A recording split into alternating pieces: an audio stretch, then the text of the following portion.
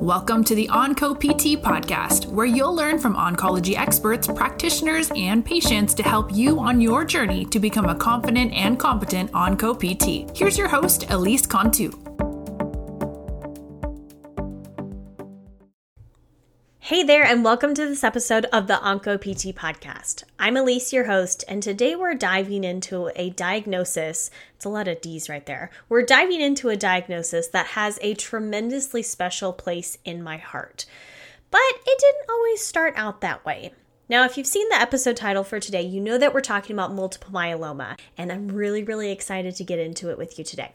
So first and foremost, when I first started my job as an Onco PT, I felt immensely prepared to treat all cancer diagnoses. Just kidding. That was a total gotcha moment. I felt very confident treating patients with very select diagnoses. So think breast cancer, prostate cancer, even colorectal cancer. But the diagnoses that I was absolutely, without a doubt, hands down the most unprepared for were the hematological malignancies. And dare I say, multiple myeloma was absolutely at the top of this list. Prior to actually seeing my first patient with multiple myeloma, I don't know that I had ever met a person with multiple myeloma. I don't know that I fully understood what multiple myeloma was. But when I started actually working at my job, my very first PT job in a cancer center, the team that I was working with, so the oncology team, had a significant chunk of hematology oncology professionals who really were kind of leading the charge in a lot of this for my specific area. So I saw a lot of their patients very quickly and frankly had to learn very quickly. So I hope you're in a place where you feel somewhat confident to treat hematological malignancies, but if you're not, this episode is for you. If you need to brush up on your multiple myeloma knowledge, this episode is just for you.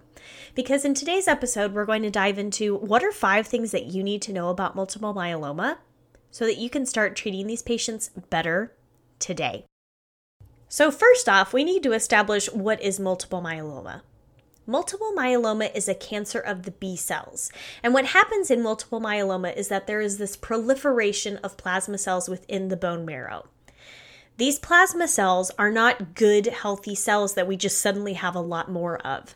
These are abnormal cells that actively impede our body's ability to do its job. That's kind of the name or the MO of cancer, if you will.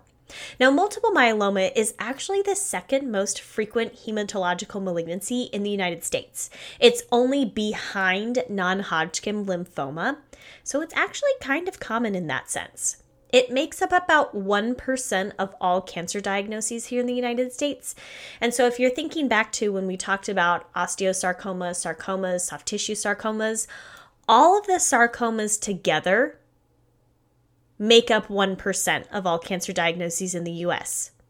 Multiple myeloma by itself, by its lonesome multiple myeloma self, makes up 1% of all cancer diagnoses here in the U.S.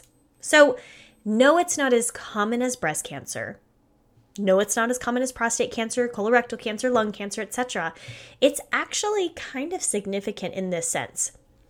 And what's really important and interesting to note here is that multiple myeloma is the most common primary bone malignancy, which kind of caught me off guard originally because I thought, oh, osteosarcoma. I mean, we just, like in July, we just finished talking about bone malignancies and whatnot via osteosarcoma. It's actually multiple myeloma that takes the lead here, which is really unfortunate. Now, we're going to talk a little bit more about the side effects and whatnot, how multiple myeloma affects bones previously, but it's important to note that we will probably see these patients. No, again, not as common as our breast, colorectal, lung, prostate, etc., but you will see these patients, and we need to be ready for them. The next thing to know about multiple myeloma is that there are significant racial differences among patients diagnosed with multiple myeloma. We know that there are definitely differences between different ethnicities in the United States on who gets what type of cancers, even amongst like the same type of cancer. For example, breast cancer, triple negative cancer versus HER2 positive, etc. So This gap is really amplified in patients with multiple myeloma. We see that it tends to affect older patients, especially around ages 60, 61, 62, males more than females, and particularly Black Americans are more affected than white Americans. And on top of that, even when accounting for race, socioeconomic factors, Black Americans also have a worse prognosis, a worse survival rate than those of white Americans. So even when accounting for these different sociocultural factors, we still see that this is definitely a significant gap between races when it comes to multiple myeloma. And this is something that researchers are still trying to learn more about and figure out exactly why this is going on. The next thing to know about multiple myeloma is that its signs and symptoms are crabby. Now, what do I mean by that? I don't necessarily mean grumpy, but to really understand the signs and symptoms of multiple myeloma, why they happen for a person, we're going to do a little deep dive into the disease process. And no, this is not going to be your extensive cellular molecular biology class, but I think that when we understand what's happening, it kind of makes the signs and symptoms make a little more sense. So as we know with multiple myeloma, there's this proliferation of plasma cells within the bone marrow. And what happens here is that this causes or can cause an overproduction of a specific type of protein called M protein.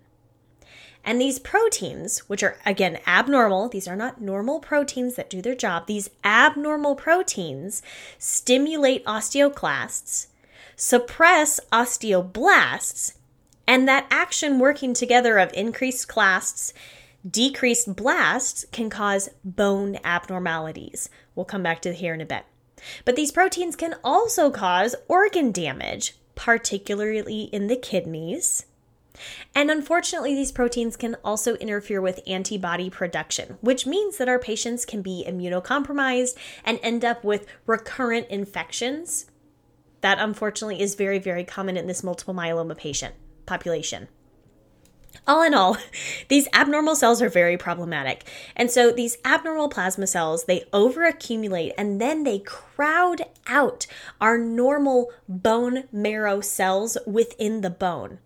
And perhaps this is what's most sinister of all, is that this overcrowding, this crowding out can actually cause the bone lesions, these punched out bone lesions that are often the hallmark and sometimes even the earliest signs and symptoms of multiple myeloma. So how the heck to remember all this is through an acronym called CRAB. I did not come up with this. This is a study tool I have been using, and I think it's a great way to remember what all goes on typically with multiple myeloma. So C in CRAB stands for calcium, elevated calcium, again because of those abnormal bone processes that breaking down, we see that release of calcium into the blood, and that can cause a whole slew of after effects as well, including that renal failure. So R stands for renal failure, A stands for anemia, and B stands for bone lesions. Now, I don't know if you've seen a person with multiple myeloma yet, but this mnemonic has basically described all of my patients that I've seen with multiple myeloma so far. I mean, it's like classic textbook, but I actually see it clinically. This is one of those few times in which like the textbook actually did match the patient presentation really well. And for whatever reason, I don't usually see that in oncology physical therapy. Now, as we've talked about previously in this podcast episode, one of the earliest signs and symptoms of multiple myeloma is actually this unexplained bone pain. Sometimes it presents as low back pain, or maybe it's bone pain in the extremity long bones, or even other bones like the ribs, the skull, or the pelvis. Up to 80% of people, this is from one of my sources that I used for this episode that I will link in the show notes, but up to 80% of people who are diagnosed with multiple myeloma already have some kind of bony lesion or otherwise bone complications at the point of presentation. As in, they already have this bony lesion, this invasion of the cancer into their bones, causing these lesions by the time they're diagnosed. And as I'm sure you're already guessing, that can absolutely lead to pathological fractures. Now, you and I know that bone lesions are a big problem for a lot of reasons. But the biggest one is by far pathological fractures. Pathological fractures cause, obviously, some very significant pain for our patients, but maybe also immobility issues, functional mobility problems, independence issues, and around about a quarter to a third of patients who are diagnosed with multiple myeloma will already have a pre-existing pathological fracture. Let me read that again. So the exact statistic I think I saw from one of my sources was 26 to 34% of patients diagnosed with multiple myeloma already have a pathological fracture. Already. Like they just got the diagnosis and they've already had this pathological fracture. Later this month, I'm going to dive into a couple specific case studies of real life patients based on real life patients that I've seen with multiple myeloma. And I mean, again, this is like classic textbook. This almost describes one of my patients perfectly. It's wild almost because I feel like a lot of my patients don't fit into this neat little checkbox, framework of patients. But multiple myeloma, unfortunately, is very characteristic for a lot of these things. So again, back to our pathological fractures here, very common for patients to experience them even pre-diagnosis. So unfortunately, these problems are already happening in our patients by the time they get a diagnosis, which can negatively affect their prognosis, but also their independence, their mobility, their quality of life, etc. Pathologic fractures for individuals with multiple myeloma frequently occur in the spine. They could happen elsewhere, but this is by far the most common, especially that low thoracic spine, but even also lumbar spine. And that's where I have tended to see it most commonly so far yet in my career. And unfortunately, there's a lot of unfortunates in this podcast episode today. Unfortunately, these pathological fractures can also have an increased risk of mortality associated with them. So a pathologic fracture in this patient population is absolutely a negative prognostic factor for their survival rates. Now, patients can have other signs and symptoms. It's not always they have a pathologic fracture, they get diagnosed with multiple myeloma. There's other stuff happening. Again, when we think back to what's happening within the person with multiple myeloma, again, those abnormal proliferation of plasma cells, overproduction of M protein is going around screwing up a whole bunch of stuff. And so these patients can have other signs and symptoms. Some of the things I saw really they kind of tie back to hypercalcemia. So patients could have headaches, polydipsia, nausea, anorexia, again, all because of that increased blood calcium, that circulating calcium that, again, frankly screws up a whole bunch of stuff. But some patients may actually be asymptomatic when they're first diagnosed. And maybe they were diagnosed kind of as a fluke, like an accident. They went in for something else. They were going through routine testing, maybe as part of like an annual physical or something, and then they were diagnosed. Not as common, at least as far as I understand, but we do see it out there, unfortunately. Now, the next thing to know about multiple myeloma is that biopsies are not the gold standard when it comes to diagnosing multiple myeloma. If we look at other cancer diagnoses, for example, breast cancer, that just comes to mind because, again, very, very common here. Gold standard, and I've talked about this previously on the podcast, when we're diagnosing breast cancer, we're doing that biopsy. We want to see what kind of cancer is that, where is it located, are there lymph node involvement, and this is very common across other cancer diagnoses. But multiple myeloma is very different. And because a person's presentation could be so very vague sometimes when they first, they have multiple myeloma, they haven't yet been diagnosed, the diagnosis process could vary dramatically from person to person. Some patients, like I said, are undergoing evaluation to rule out other conditions. Think back to the patient population that is typically affected by multiple myeloma. Does tend to be our older patient populations. Maybe they're undergoing testing to rule out some other conditions that are more common for older people. And so that could mean they go through different blood testing, different urine testing to see if there's any abnormal levels, and then that elevated M protein or other kind of markers are caught, which can then lead to that diagnosis. But other patients may even have presented with some kind of like bone pain or whatever. Maybe they do some kind of imaging and then go on to do a bone marrow aspiration to test for what's happening within that bone marrow. As I mentioned, some patients will undergo imaging to assess for bony lesions. Again, that's not usually a, hey, we think you might have multiple myeloma. We're going to do this before we do any kind of lab testing. Usually this is like, okay, we reasonably suspect that this is going on. We need to see, is this pain that you're experiencing a bony lesion? How big is it? How widespread is it? Is it in other places? X-rays tend to not pick up on these lesions until they've invaded about like 50% of the cortex in the bones. So they're not necessarily always the first line, but they can be helpful in very large lesions. Patients may also undergo CT scans or even MRIs to help identify again, where are these lesions? How big are they? How many are there? The next thing to know about multiple myeloma is that multiple myeloma is staged differently than other cancers.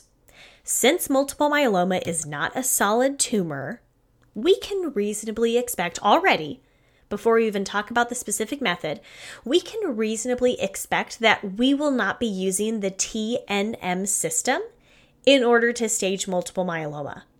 Multiple myeloma instead follows the International Staging System, which classifies patients according to stage 1, 2, or 3 using very specific laboratory parameters. Now, as I'm sure you've already guessed, you and me, the OncoPTs, we are not the ones who are staging patients for cancer. But I do think it's important to appreciate that with many other cancers, multiple myeloma included, the higher the stage, the worse prognosis for the patient. So as a patient progresses into higher and higher stages, 1, 2, 3, etc., their median survival rate in months is going to unfortunately decrease. And one thing that I personally did not understand when I first started working with these patients, that I think for whatever reason, sometimes it flies under the radar. The reasons for why it does so, we can get into at a different time. But for me, I did not really appreciate multiple myeloma is incurable. As of today, in the year of 2022, when I'm recording this episode, there is no cure for multiple myeloma. What we're really trying to do is achieve remission for these patients. We're trying to get them as close to a disease-free state for as long of a period of time, because as my sister very graciously explained it to me. So for those of you who don't know, she's an oncology nurse. She is a bone marrow transplant specialist in the oncology nursing field. Basically, what we're trying to do is we're trying to buy them time. And with the treatments that we'll dive into in a future episode, we are trying to, again, decrease the cancer, the tumor burden within that person to get them to a disease-free state and then keep them there for as long as possible. Because when that cancer comes back, and unfortunately it will come back again, as of the recording of this in 2022, that multiple myeloma is going to come back. And this is really where we get into that first line, second line, third line, fourth line, etc. lines of treatment in order to get them to that disease-free state as much as possible.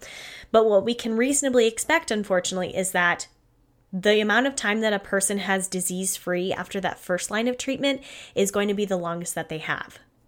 The person will undergo second line treatment at some point, right? And that disease-free survival amount of time is going to shorten. By how much? I don't know. Maybe someone else knows out there. But again, third line treatment, that disease-free state is going to be shorter and shorter and shorter each time.